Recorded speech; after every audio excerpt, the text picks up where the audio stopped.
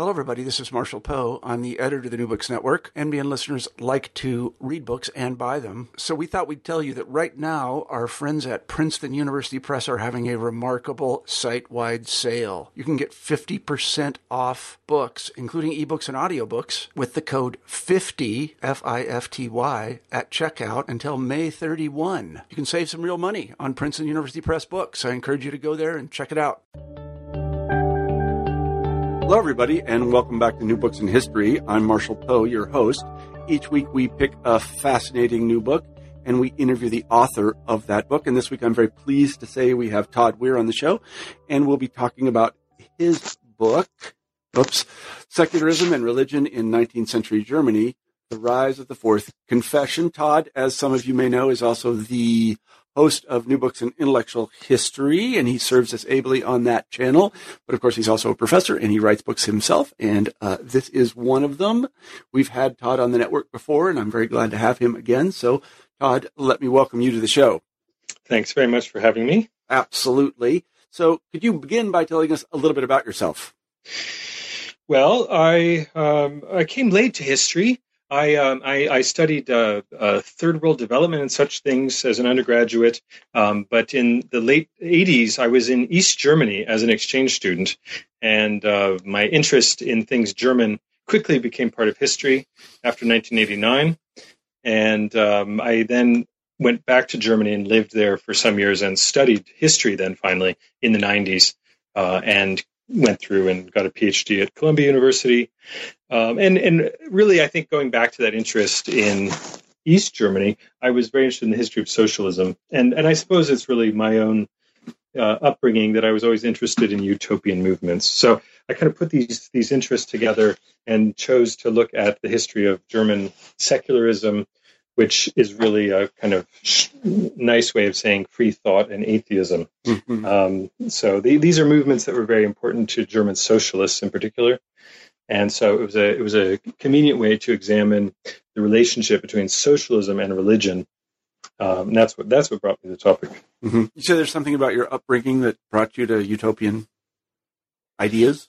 You want to talk about that or not? Yeah, sure. No, I mean, I was 16. I think I was a very sort of idealistic 16-year-old, and I even had a journal. I used to write a journal, with all of my thoughts and my philosophy, and so I was sitting in suburban Bellevue outside of the city of Seattle, and I remember on a sunny day sitting on a hill and intensively writing down my very important thoughts.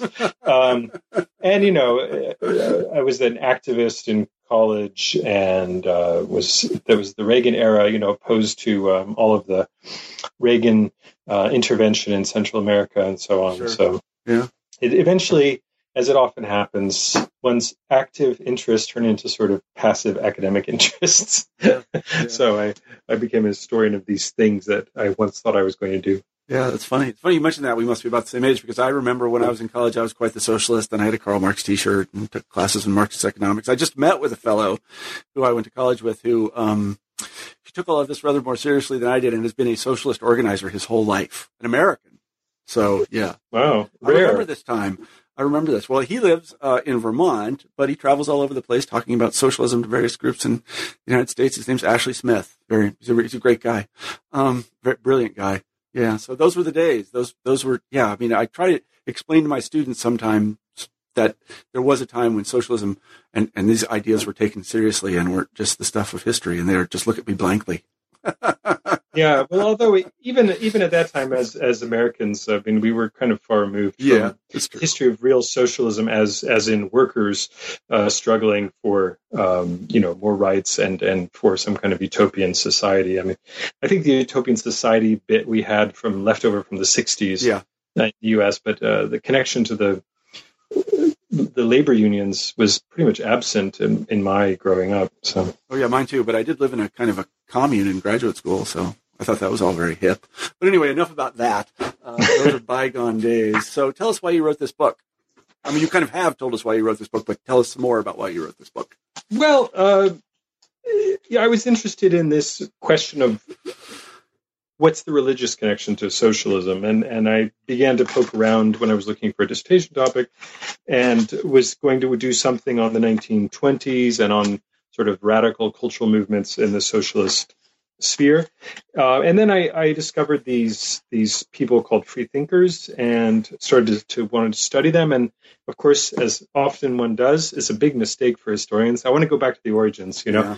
So it took me back eventually to the 1840s. And the book looks at secularism from the 1840s when it emerges up until the First World War.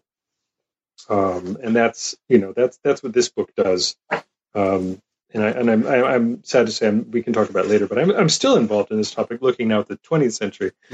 But to go back even further than that, for reasons which I won't go into, I have been reading Marx with my students, and Marx makes pretty clear, or Engels makes pretty clear, I can't remember which, that the sort of original socialist impulses in Europe, at least, were of religious and even Christian origin. Yeah, the Marxists are interesting because both Marx and Engels... He doesn't like those people, by the way, but he does say that they have this distinction between the scientific and the utopian socialists. And for them, the utopian socialists are like Robert Owen and Babeuf and all of these figures who they see as sort of fantastic socialists, not grounded in science and reality. And eventually they see them as tied up with religion. And they see their own brand of socialism as scientific. But of course, as people know who have looked at Marx, Marx develops his entire edifice of theory out of religious criticism. Mm-hmm. So even Marx and Engels are very much tied up with religious criticism. Yeah, absolutely. So let's begin by providing some, I guess, vocabulary here. So one of the words is secular, which means worldly, I think, from the Latin. But what is, when we say something is secular, in the sort of general sociological sense, what do we mean by that? Well, as you said, secular would be worldly as against religious, in the way that we might use the terms. The interesting thing about the term secularism, obviously, ism implies that it's a kind of a belief, a political movement. And that secularism emerges in the 1850s in England as a word appropriated, or rather used by freethinkers. So secularism, I chose as the word that I was going to use for this book rather than say free thought or atheism, because the way it's defined by George Holyoake, who's this English freethinker, he says that secularism has both a negative aspect, which is criticism of the untruth of dogmatic religion, but it also has a positive aspect, which is a faith in something grounded in science. And so he overcomes this misconception that many people have, including, I think, the new atheists today, when they say that their anti-religious activities are based purely in scientific enlightenment. And what Holyoake very clearly says is that there's also a positive faith implied in secularism. And that was really my starting point for analyzing modern free thought and atheism and these various things, is that it has both a positive, you could call it a religious, ethical side, and a negative, anti-clerical, critical side. Mm-hmm. So that's one aspect of secularism. And the other reason I found it so enticing is that there's a huge literature now emerging, especially in the United States, but also in India and then in the UK, associated with post-colonial theory around secularism. And this entire literature is essentially arguing that the secularization thesis, right, that everything's becoming more worldly and less religious, that idea that comes out of Max Weber and others, that was does not describe reality, but rather it describes an ideology used by political elites to rule over religious minorities. Mm-hmm. So that the state in the 19th century developed a secular policy where they could stand above the religions by appearing not to take sides in religious struggles. Mm-hmm. So that whole theory of secularism is very it's a very major part of contemporary political theory, and I found it very interesting to engage with that, because the one thing that those people tend not to look at are the actual secularists. I mean, the free thinkers. Yeah, go ahead.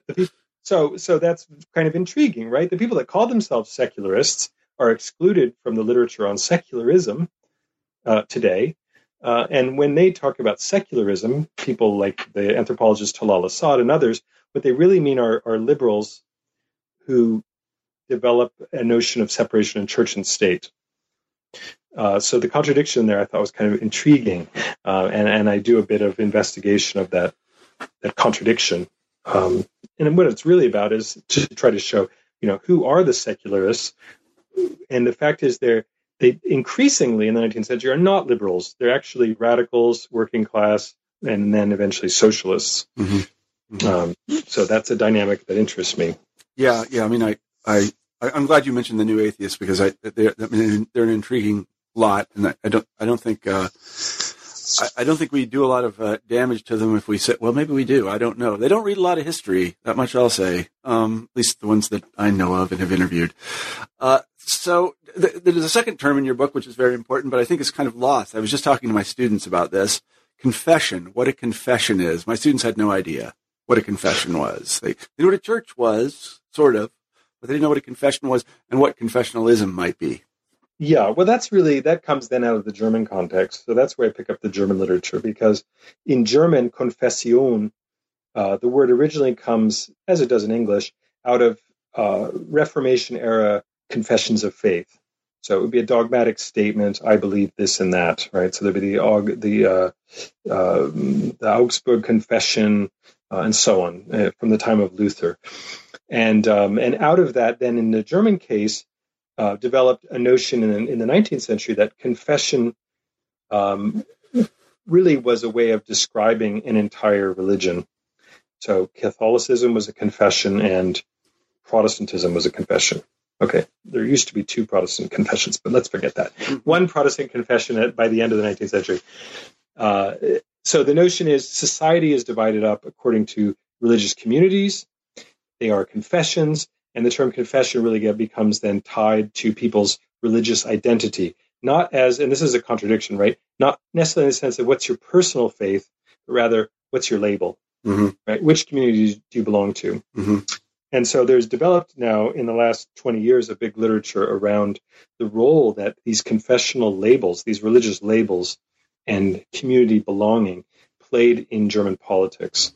And the argument's been made that it's not just the Reformation era that saw wars of religion, but in fact, in the 19th century, you have a kind of latent war of religion between, say, a Catholic party, the Center Party, and various liberal parties who tend to be de facto Protestant. Mm-hmm. So what I did with the term is the subtitle of the book is The Rise of the Fourth Confession. And my argument there is that it's not enough to just look at Protestants and Catholics and how they fight and how they don't get along. That's not the only, that does not describe the full playing field when it comes to religion in 19th century politics. We have to include also Jews, right? The Third Confession. Mm-hmm. Other authors have talked about that. The Helmut Walzer Smith, for example, talks about the need for a tri-confessional model, including Jews. And what I'm arguing for is a kind of quadra-confessional model that will include secularists. Mm-hmm. Mm-hmm. And that's a really, I would say, if I'm going to sum it up, the big argument of the book. Yeah. So we've gone through these two things now, and that is what secularism is and what confessionalism is. Could you now, before we actually get to the kind of meat of the book, could you tell us what the confessional order was in, again, we have Germany a little later, but we have Prussia and these other German states, and what the kind of legal order was for people, and it was assumed everybody would belong to one of these, right? I mean, there isn't the assumption that you would be outside this framework. What was the legal framework for this, or constitutional framework? Right, great question. And it's so strange, I think, from especially an American perspective, to realize how much religion structured people's rights in early modern society and even in modern society. So, coming out of the wars of religion in the 17th century and before, you had these various agreements.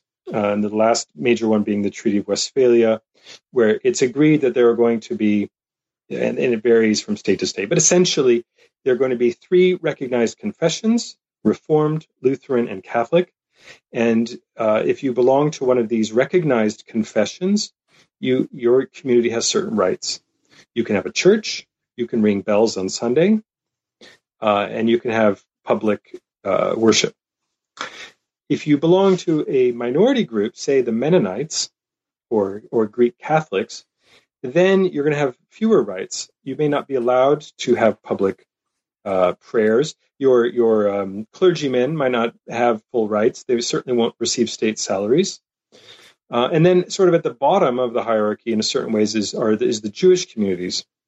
And so the Jews would have been not only, say, not allowed to have certain public rights, but also as individuals, they wouldn't be allowed to hold high state office. And the justification would be both a religious one and a one about nationality. They were seen as another nationality. But the religious one was that Jews could not, for instance, take oaths in the court. So they couldn't administer oaths. So a Jew could not become a judge, for the most part. Mm-hmm. So that's a bit the sort of legal framework, the constitutional framework coming into the 19th century that dissidents faced.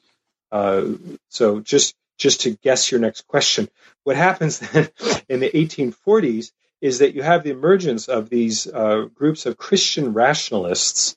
That was my next question. I thought it might be. I was just guessing.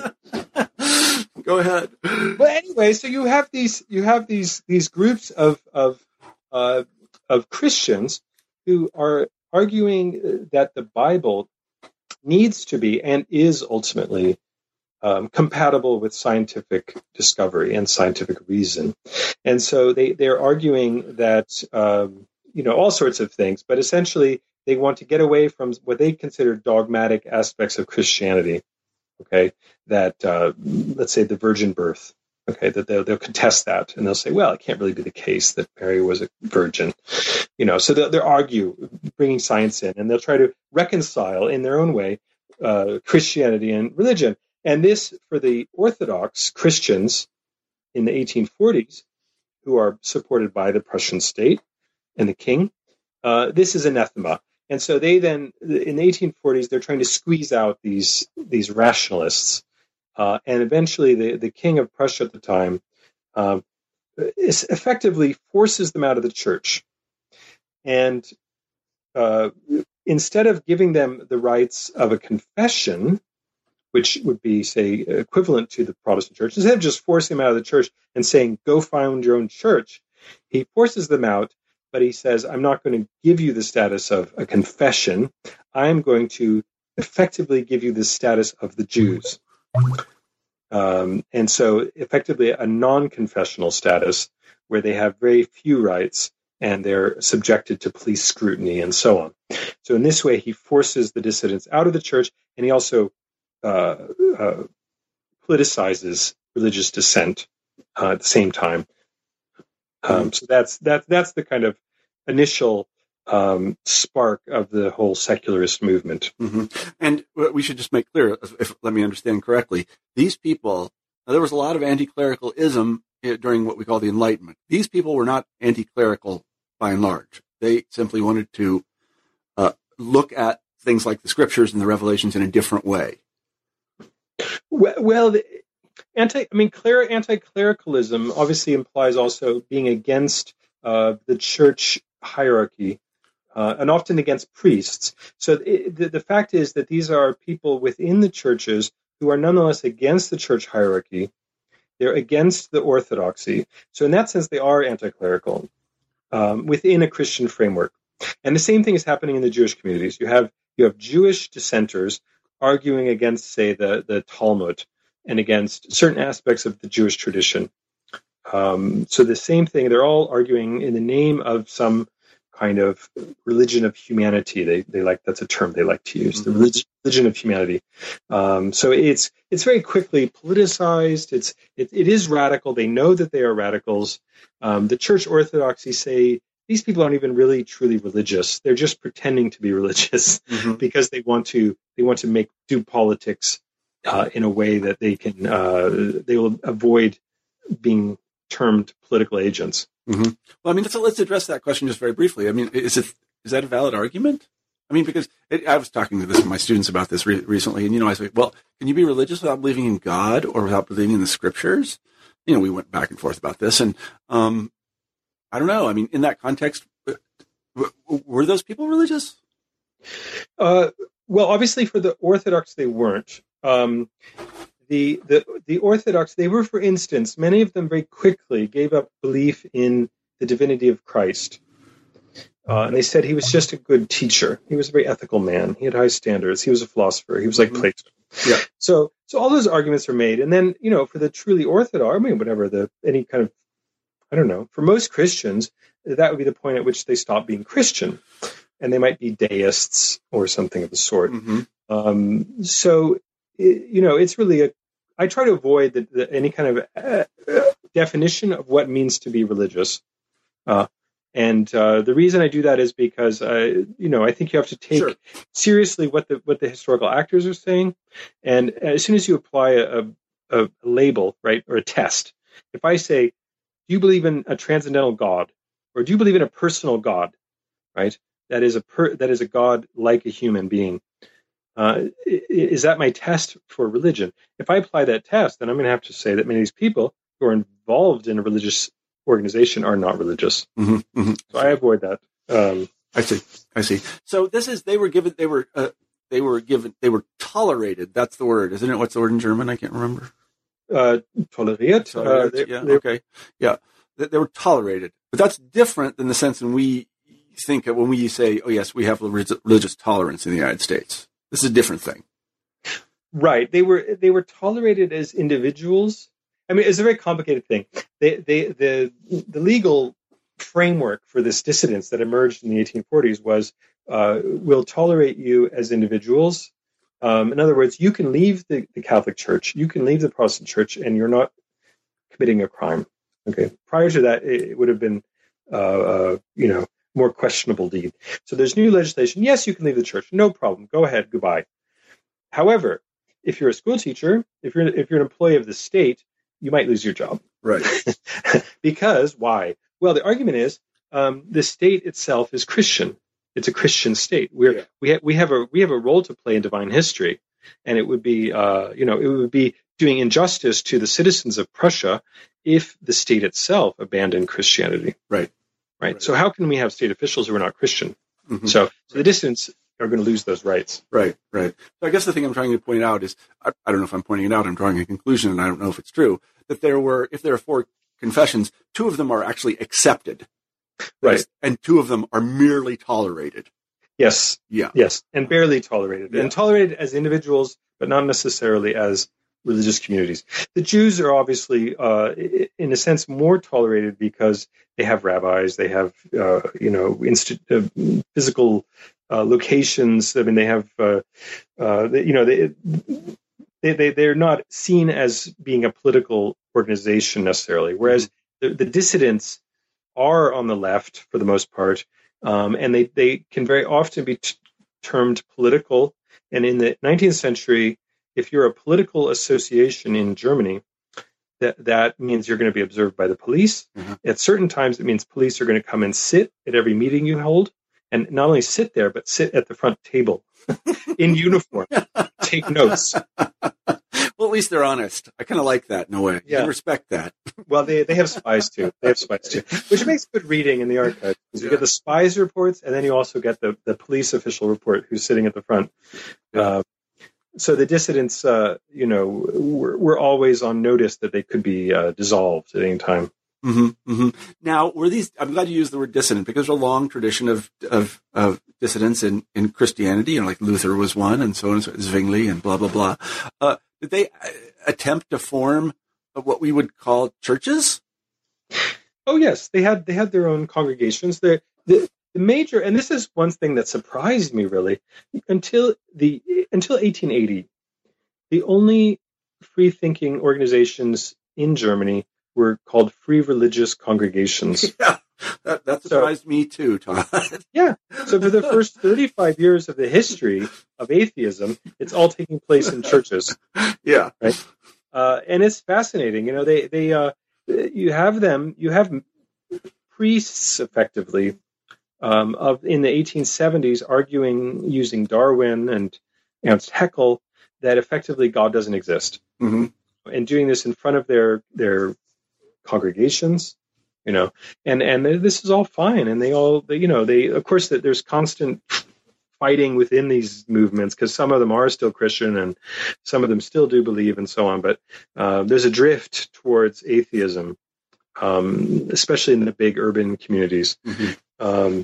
But yeah, they're they think of themselves, they hold on to the term religious, partly because they don't want the police to dissolve their organizations, right, but partly because they have a new definition of religion. Mm-hmm. Mm-hmm. And how did these how are these people thought of in their communities? If you just sort of stood up one day and said, I am a religious rationalist and I am no longer going to be a member of this congregation. Did they heap score? Was there scorn heap upon them, or like, we won't marry your daughter, or that kind of thing? Well, this is why it's so important to look at the term confession, because you'll have a lot of liberals, right, scientists, who are effectively atheists, right, and they may write journal articles about their atheism and so on, but they don't leave the church. Right. So if say you're a university professor and you happen to be an atheist and you're a biologist, you can probably be somewhat frank about your atheism, maybe not everywhere, but in certain places.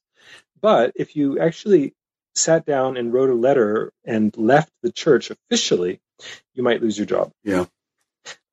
So would someone marry your daughter? Yes, as long as you stayed in the church. Uh-huh. Right? Because you're an atheist, that's fine. That's not necessarily going to be the hindrance. If in the liberal community. Mm-hmm. So a lot does depend on who is willing to take the step to actually step out of the church, as they say in German, austreten, right, to leave the church, mm-hmm. And who's not. Mm-hmm. Mm-hmm. I see. So you mentioned this. I don't know how to characterize it. Slide toward atheism, and I know that something you've written about and we've talked about before is the movement from Christian rationalism to monism of its couple of varieties. Can you tell us a little bit about that? Sure. Yeah.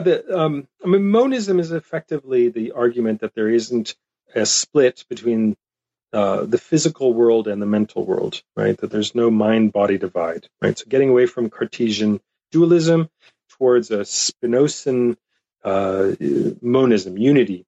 And Baruch Spinoza, who was an early modern philosopher, believed that behind all appearances there was one unitary substance, and so that effectively the universe was made of a kind of unitary, on some level was all one, right? Mm-hmm. And for him, God was identical with that oneness of the universe.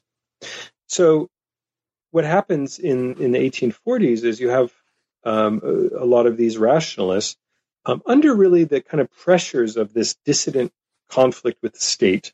They're radicalizing very quickly, and within about 5 years, quite a number of them become monists, and they start to develop a theology of monism.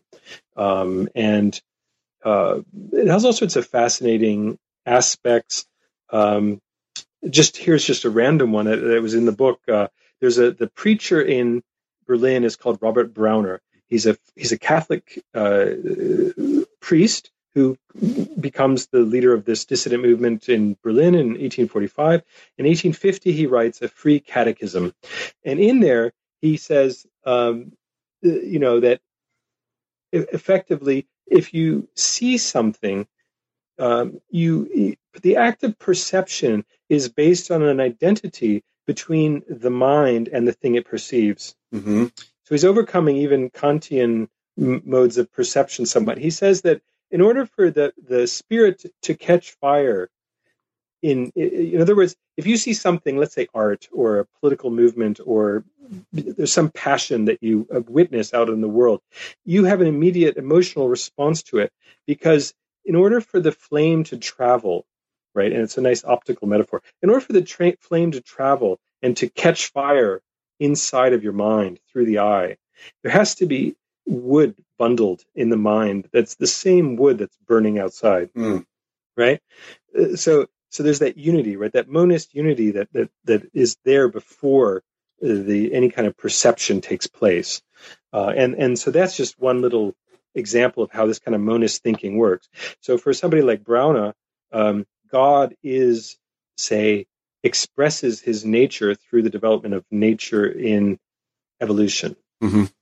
So So God is a constant revelation through evolution. Mm-hmm. And that there is no separation between God and the world. There is no beyond, right? Mm-hmm. There's no heaven. There's no realm in which God is that we aren't, Mm-hmm. right? So this is a kind of monist thinking that crops up. Mm-hmm. And by the 1870s, it's quite widespread, and it even changes then towards a little bit more of a kind of a harder, mechanistic, scientific, rationalist mode that we would associate more with, say, Darwinism. Mm-hmm. So would it be correct to differentiate this view, and I'll characterize this in a second, from modern atheism, or what the modern atheists believe, that is, that there's just nothing? In other words, it seems to me that these early monists, or sort of hardworking Christian rationalists, are saying the scriptures aren't what we think they are, and there is no God in his heaven in the sense that it's described in the Old and New Testament. But you can still develop a kind of religion on the basis of this notion that there's one kind of stuff everywhere. In other words, there's something positive to it. It's not just that there's nothing, but there's something we can say about this that will inform our lives spiritually, whatever that means, and ethically. Yes, I would agree with that. I think that there is, it's a sort of, you can see really steps of this belief emerging already in deism in the 18th century, and sort of evolves then in the 19th century under the influence of this cult of natural science, Mm-hmm.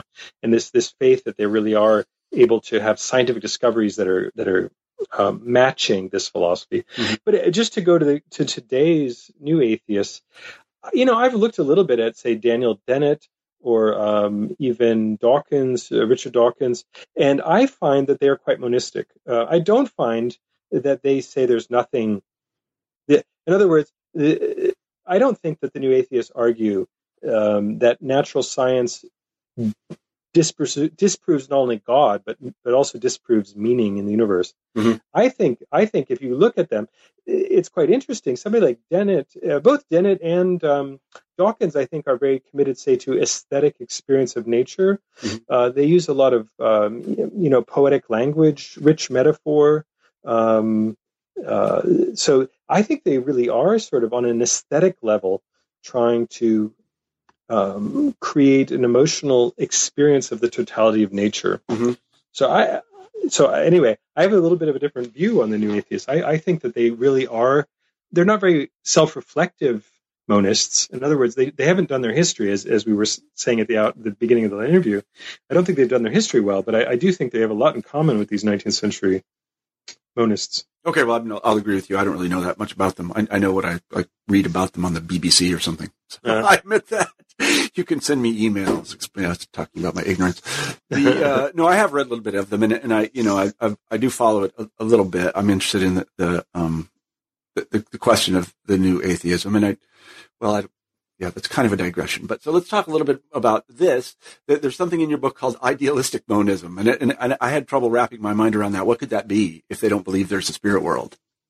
Right. Well, there's a nice, at the very beginning of the history of monism, when the word, say, is first used, which is associated with a early modern philosopher, Wolff, I think it's Christian Wolff in Germany, and he already then recognized that the whole problem with monism is that if you say there's spirit and there's body and they are one, effectively, his argument is that if take a monist and push them, they're always going to claim that one of those is more important, mm-hmm. right? It's always going to be either the spirit is the real monist unity, or they're going to say it's the matter, mm-hmm. right? So that, and the argument that's made, or I make anyway, is that in the early 19th century, you have a lot of idealist monists, right? Hegel is a good example. Schelling, the great German, idealists. In a sense, they have a monist program. The idea, the world spirit is evolving, and it evolves through matter, right? It needs to have constant manifestations of itself in matter, but nonetheless, the real driving unity is coming out of spirit. Mm-hmm. Whereas in the mid-19th century, you got all these so-called materialists, Ludwig Büchner being the most famous one, probably. People hear the word materialism and they think, oh, it's just matter is everything. Mm-hmm. Right? But if you look at it, they always are being monistic. They're always claiming for matter spirit. right? So the biggest bestseller of materialism in the 19th century is called Kraft und Stoff, right? And I don't, what's the English title? Power and Matter, right? I'm sure that's the wrong title. I don't know how we translate it anyway. Power and Matter. So the title is suggesting that, say, energy and matter, these dualisms, are going to be overcome through some kind of monistic unity. So that's a little bit of like the idealistic monism versus the materialistic monism. And the big shift really that happens in the middle of the 19th century is the shift towards a more materialistic monism. So to put it in philosophical language, I don't know if we want to do that, but they're both reductionisms. It just depends on what's being reduced to what. Yeah. That sounds, right. I agree with you there. Yeah, okay. Sure. Yep. Yeah. All right. So there is a strong association, you say, between this increasingly naturalistic monism or materialistic monism and leftist politics. Could you talk a little bit about that? Because it doesn't seem to me that they're, well, I'm hesitant to use this word, but necessarily associated. It seems they're contingently associated. So could you speak a little bit about that? Sure. I think it goes back. I mean, there's many facets of that, why those two become allied in different ways. But a lot of it has to do with going back to the confessional, right? You have a state church, you have a political and social system in which your place in that system depends on your religious affiliations. So in the end, if you're going to be a member of the elite or you want to at least keep your job, you are going to, on a surface level at least, remain true to Christianity. So that opens up, of course, for leftists that want to attack the state, want to attack the social elites. It opens up to them the possibility of embracing a philosophy that is implicitly anti-Christian, right? So to argue that there is no God, that there is merely the laws of nature, maybe with some kind of big unity of totality of the natural world, but to make that argument, you're implicitly attacking the religious order upon which the state is founded. Yeah. So that's certainly a key part of it. There are other facets. Another facet of it is that to the degree that the left is supported by members of the lower classes or the lower middle classes, there's an educational component to it. If you're a let's say an educated factory worker, right? You've had 6 years of primary school. You like to read on the side. If you had your choice between Darwin and Hegel, or even Darwin and Marx, you're not going to read Hegel or Marx because you have 6 years of primary school. But Darwin, you can get your head around. And if you read somebody who takes Darwin and turns him into a kind of monist worldview, like against Haeckel's even better, and they know how to write for the common people. And so it becomes a knowledge that's very powerful for lower middle class people or lower class people. So there's a sociological element to that knowledge too that's important. So there are a few big moments in the last third of the 19th century in German history, and I just want to know about the relationship. You talk about the relationship between these events and the naturalistic monists, or can we call them secular people at this time? So the first one is obviously German unification. What did the monists think about that, or how did they react to it, or were they for it or against it, or what did they say? I think, these free religious congregations, who are the really organized force at this time, I think many of them did support unification. They're not by majority at this point socialist. The socialists are noted for having, some of them anyway, opposed unification. But what's interesting then is the struggle that takes place after national unification, which is the so-called culture war. Yeah, that was the second one I was going to talk about. Let's talk about. Okay, well, just to finish on unification, there is no, there's no obvious reason for most of these folks to oppose unification. Certainly, if they were Prussian, right, the Prussians were seen as kind of the victors behind unification. So the Prussian free religious, many of them supported it. if they were Southern German and didn't really like the terms of unification, then there's more room for being oppositional. But you wanted to ask me about the culture war? Yeah, the culture war, yes, that follows. Well, the culture war is this. It's often known as the inner foundation of the Reich, right? It's the kind of domestic conflict over national identity, right? Okay, now we have the national borders. What is the nature of the state, right? In a place like the United States, we have a really healthy myth, I think, in the United States, right? We have the Declaration of Independence. It's a pretty good place to start, right? So our myth about ourselves is we all love freedom, and that's why we're together, right? Which is okay. Yeah. That's pretty good. It's a good myth. Yeah, it's a good myth. The Germans, of course, united with what? A bunch of monarchs got together and unified the country, in at the end of the war against France. It's not such an exciting myth. So one of the opportunities that emerges for the Prussians as a way of uniting Bismarck, who's this radical conservative monarchist. Bismarck sees an opening to work with the liberals, who are the most powerful political party at the time, in anti-Catholicism. And so he opens up a series of attacks effectively on the power of the Catholic Church, and then eventually also with the Catholic Party, the Center Party, with discriminatory legislation that is principally aimed at the Catholic Church. It does also affect the Protestant Church, but to a lesser degree. And this is a major event, actually, in the formation of modern politics in Germany. And it's usually, interpreted as a biconfessional conflict, right? It's a conflict between Protestants and liberals, who are usually Protestant, and the Catholics. And what I said is in the book is I said, well, what about the secularists? What about these dissidents, right? How do they fit in? And what I found was that already at the very beginning of this culture war, these secularists are already pushing an anti-Protestant agenda as well as an anti-Catholic agenda. And liberals are actually okay with this for the most part, but that at the crisis point of the Kulturkampf, which comes around 1877, 1878, liberals start to get very queasy about this relationship to secularists, right? Secularists are drifting towards the socialists, and the liberals start to really back out of the Kulturkampf. And, most historians see the fact that liberals backing out of the Kulturkampf as partially a victory of Catholic defense. The Catholics had defended themselves effectively against this onslaught.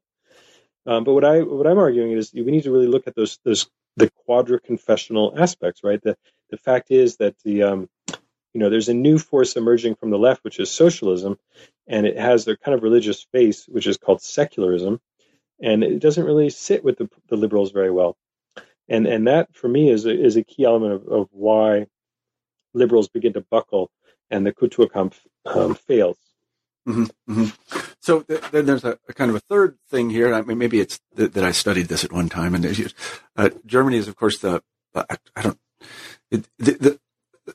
was going to call it the home of European socialism. I don't know if that's true or not, but the SPD, the German Socialist Party, grew very large, and then, of course, there were anti-socialist laws, and since many of the people who practiced free religion or monism or however you call it were socialists, or at least they were on the left, how did it affect them?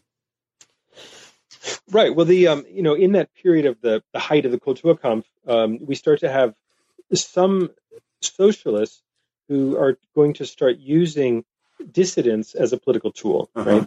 And so we have somebody like Johann Most, who is later the most well-known anarchist, probably a German anarchist of the 19th century. He goes to New York and becomes John Most.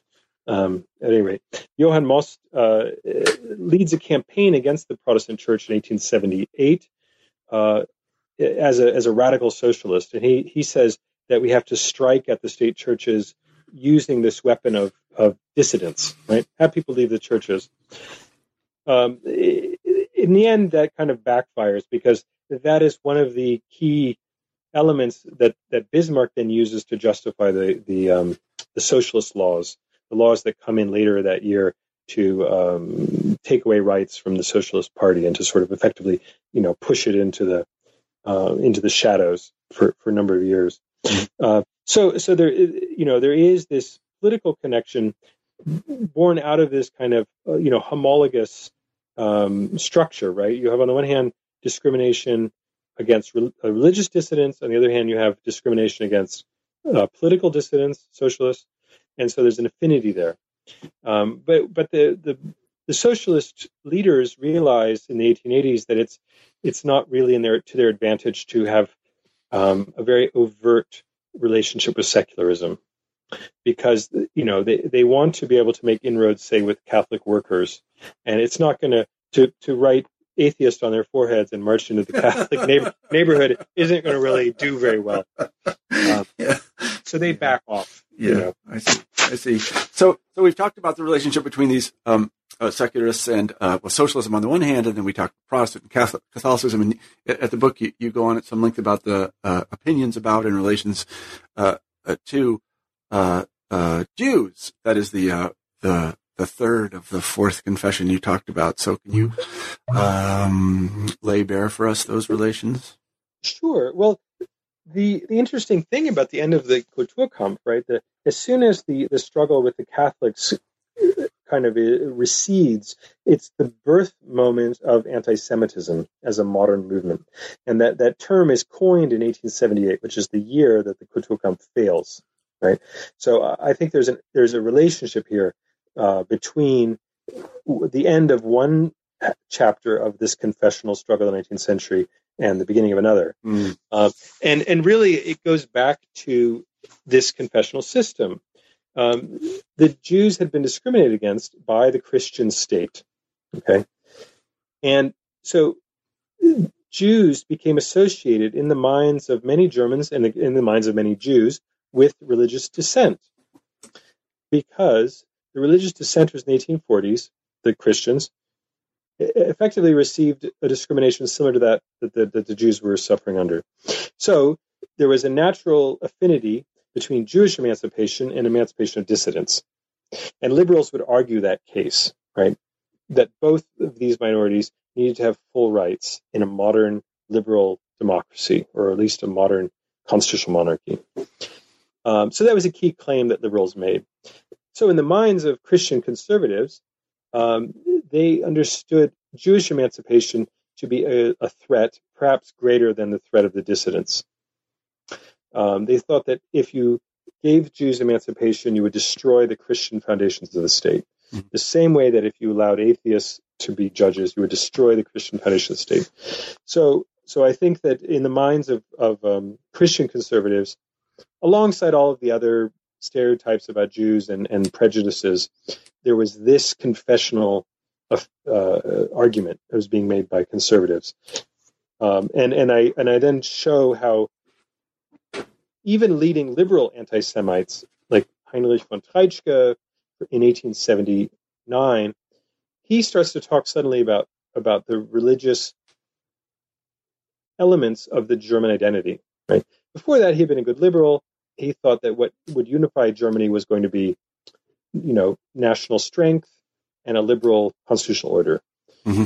In the late 1870s, he starts to say, well, the real essence of Christian, the real essence of the German people is a Christian spirituality, a Christian identity. Mm-hmm. And then he's an anti-Semite, and he argues that the Jews, in fact, are behind all of the things that are destroying Germany. Mm-hmm. So I look at various ramifications of anti-Semitism and the way in which there's all of this kind of anti-secularism percolating up through it. Mm-hmm. And then I even go and look at the secularists. If you want, we can go to that, but that's another whole can of worms. Philo-Semitism. Yeah, talk a little bit about that. It's fascinating. Well, Philo-Semitism describes those people, again, particularly non-Jews. I suppose you could have Philo-Semitic Jews, but that sounds a bit odd. But Philo-Semites would be ones who have a positive, envisions a positive relationship to Jews that is going to then serve their own political ends, right? So the Philo-Semitic secularists, which were a lot of these free religious people, they believed that if the Jews would convert to free religion, that they could not only solve the so-called Jewish problem or the Jewish question, but they could also fulfill the religion of humanity. Mm-hmm. So Jewish conversion was tied up with this notion of a universal German humanity, religion, and it was also seen as a way of overcoming religious difference, that the Jews would no longer be their own separate community. So there's all these kind of interesting ways in which that works out in intellectual history. So you have a lot of these materialists arguing that secular Jews should embrace materialist worldview or monist worldview. And then you have Jewish secularists who are also organized in these free thinking associations saying, well, worldview, it's too dogmatic, right? So you start to have a criticism of this dogmatism of worldview, which is really there, from these Jewish liberal freethinkers. And my thinking is that behind it is this recognition by a lot of these Jewish liberals that belief in worldview, or let's say confession of worldview, is similar to giving up Jewish identity. And so they start to develop a new notion of spiritual unity for secularists. They start to develop the notion that ethics is going to be the mode that is going to bring German secularists together. And the reason ethics is different from worldview is that in their arguments, ethics is going to be derived not in contrast to religion, but rather out of religion. Mm-hmm. So the ethical precepts of all religions are going to be studied, and we're going to recognize that there are, say, shared ethical precepts between the various monotheistic religions. Mm-hmm. So theoretically, I guess Islam, but certainly Judaism and Protestantism, perhaps even Catholicism, we're going to recognize that there are shared ethical values that are going to allow us to establish a spiritual unity. So Jews can stay Jews, Protestants can stay Protestants, Catholics can stay Catholics, but we will all agree to meet on the higher plane of ethical society or ethical culture.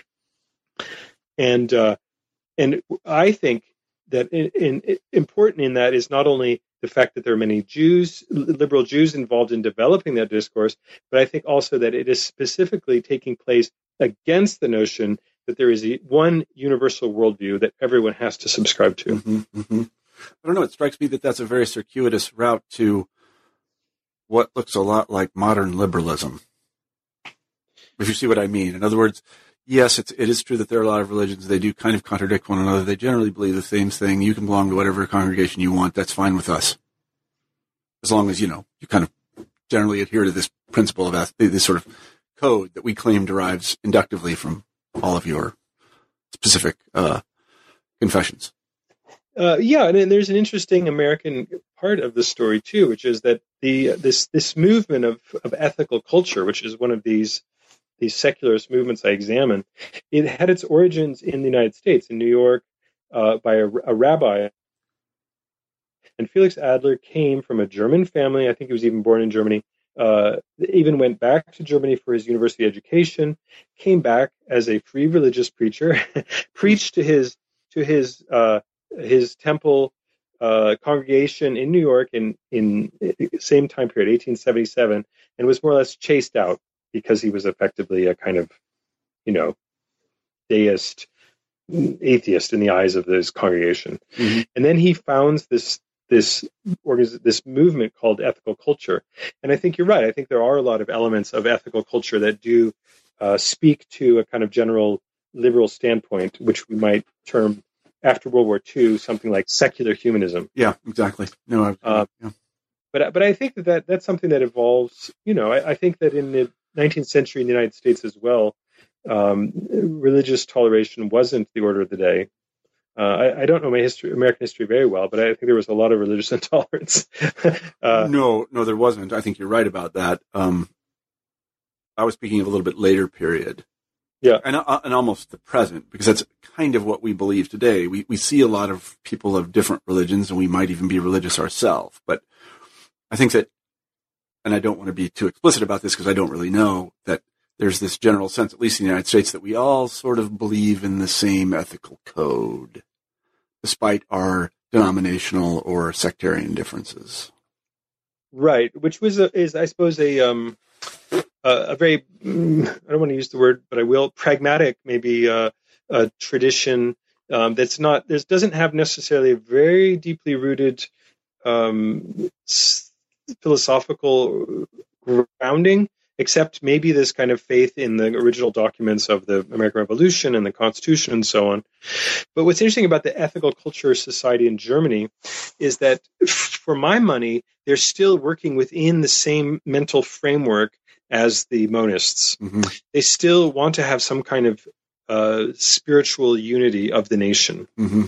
So I think that, it may be that in American public sphere there's an assumption about a commonality, right? And I think that there's, John Rawls and others, kind of liberal thinkers of the recent past who talk about shared values as an important element of polity, mm-hmm. and the American polity in particular. Mm-hmm.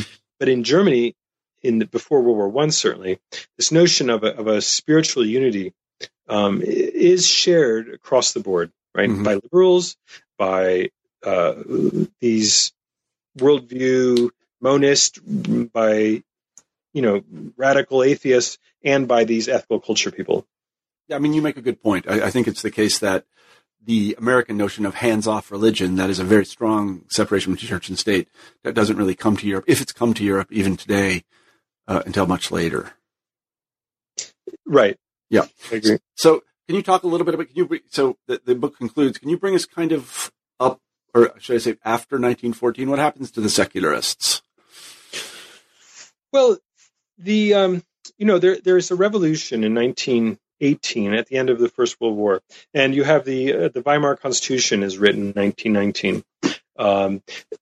During the revolution, you have some really very important pre-religious secularists appointed to high positions because they're socialists, and they kind of, it's a bit of chance and their own desire to get there, but they announce a radical separation of church and state in 1918 in Prussia. But that is soon, the churches then actively get involved in countering that, and it's taken back. Mm-hmm. And effectively, the Weimar Constitution is a kind of a compromise solution between socialists who want full separation and the liberals and the religious parties who don't. So what you have is declaration of a separation of church and state, and at the same time, you have a continuation of all the privileges that churches held under the old system. So, you have church tax being organized by the state. The clerics are they're paid effectively out of these state funds, church state funds. The churches continue to hold control over theological faculties in the universities, and so on and so on and so on. They still oversee elements of school education. Most German children are still in confessional schools. So there were all of these various reasons as to why this movement of free thought could come back at the end of the Weimar Republic. And you have a period of, as everybody knows, at the end of the Weimar Republic, we have the emergence of National Socialism, we have the emergence of strong communist movement in Germany. They're contending. There's almost a state of civil war in the last 3 years of the Weimar Republic. And one of the things that I'm interested in studying now is really the role of religion in that latent civil war. And that's the period in which these free thinkers become very active again. That's the period at which the Communist Party embraces anti-clericalism as one of their chief strategies to try to attack the existing order of Germany. And what's interesting at that period is that the Nazis make really great inroads with a lot of Christian believers, mm-hmm. and particularly Protestants. Mm-hmm. And so one of the elements that I'm interested in is, well, what role does anti-secularism play in the embrace by Christians of National Socialism, mm-hmm. right? Mm-hmm. And that seems contradictory because everybody thinks the National Socialists are atheists themselves, kind of monists, which is true of many of them. But what's interesting about the Nazis before 1933 is that they really try to show very strongly that they are going to destroy secularism. So even though they draw philosophically from elements of secularism, they champion the anti-secularist cause. Mm-hmm. And unlike some of the traditional conservatives, they're quite serious about it.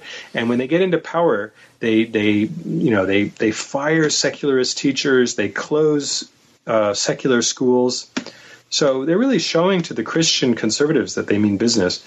And I think that's one of the reasons why the Christians flocked to the Nazis in this time period. And so it's very interesting. So thank you very much for being on the show and talking about the book. We have a traditional final question on New Books in History, and you've already touched on what you're going to work on next, or you are working on next, but maybe you could just fill us in. What are you going to work on next, or what are you working on next?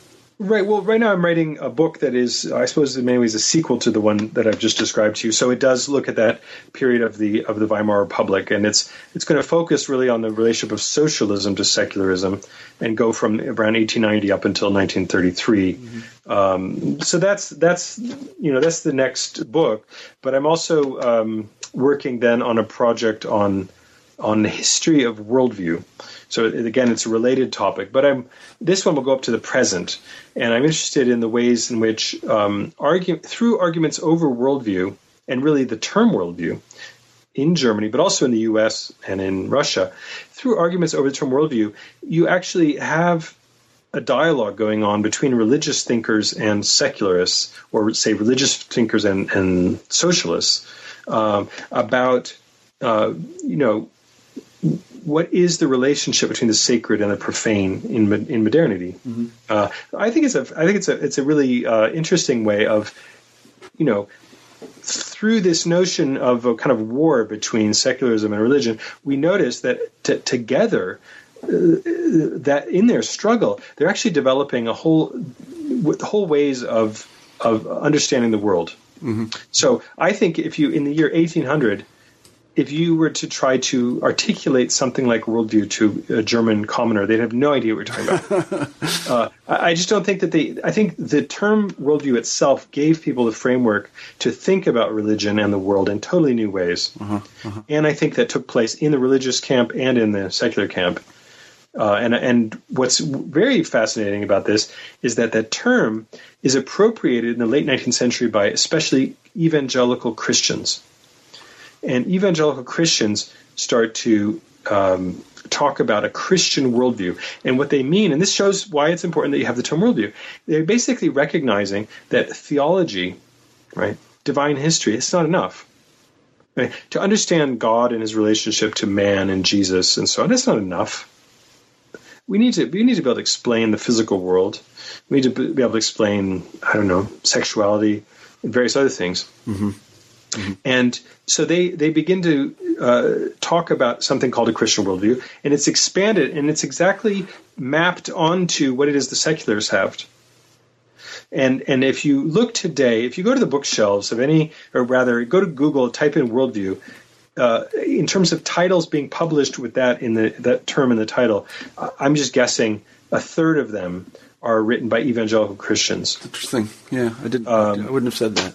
Yeah, so it's a fascinating sort of side story, and that book would then go all the way from 1790, from German philosophy, all the way up to the present, mm-hmm. and look at all of the ways in which through this term, there's all these dialogues going on about religion. Mm-hmm. Mm-hmm. Well, it sounds fascinating, and I hope that when you're done with both of those books, you'll come back on the show. I'm sure that you will.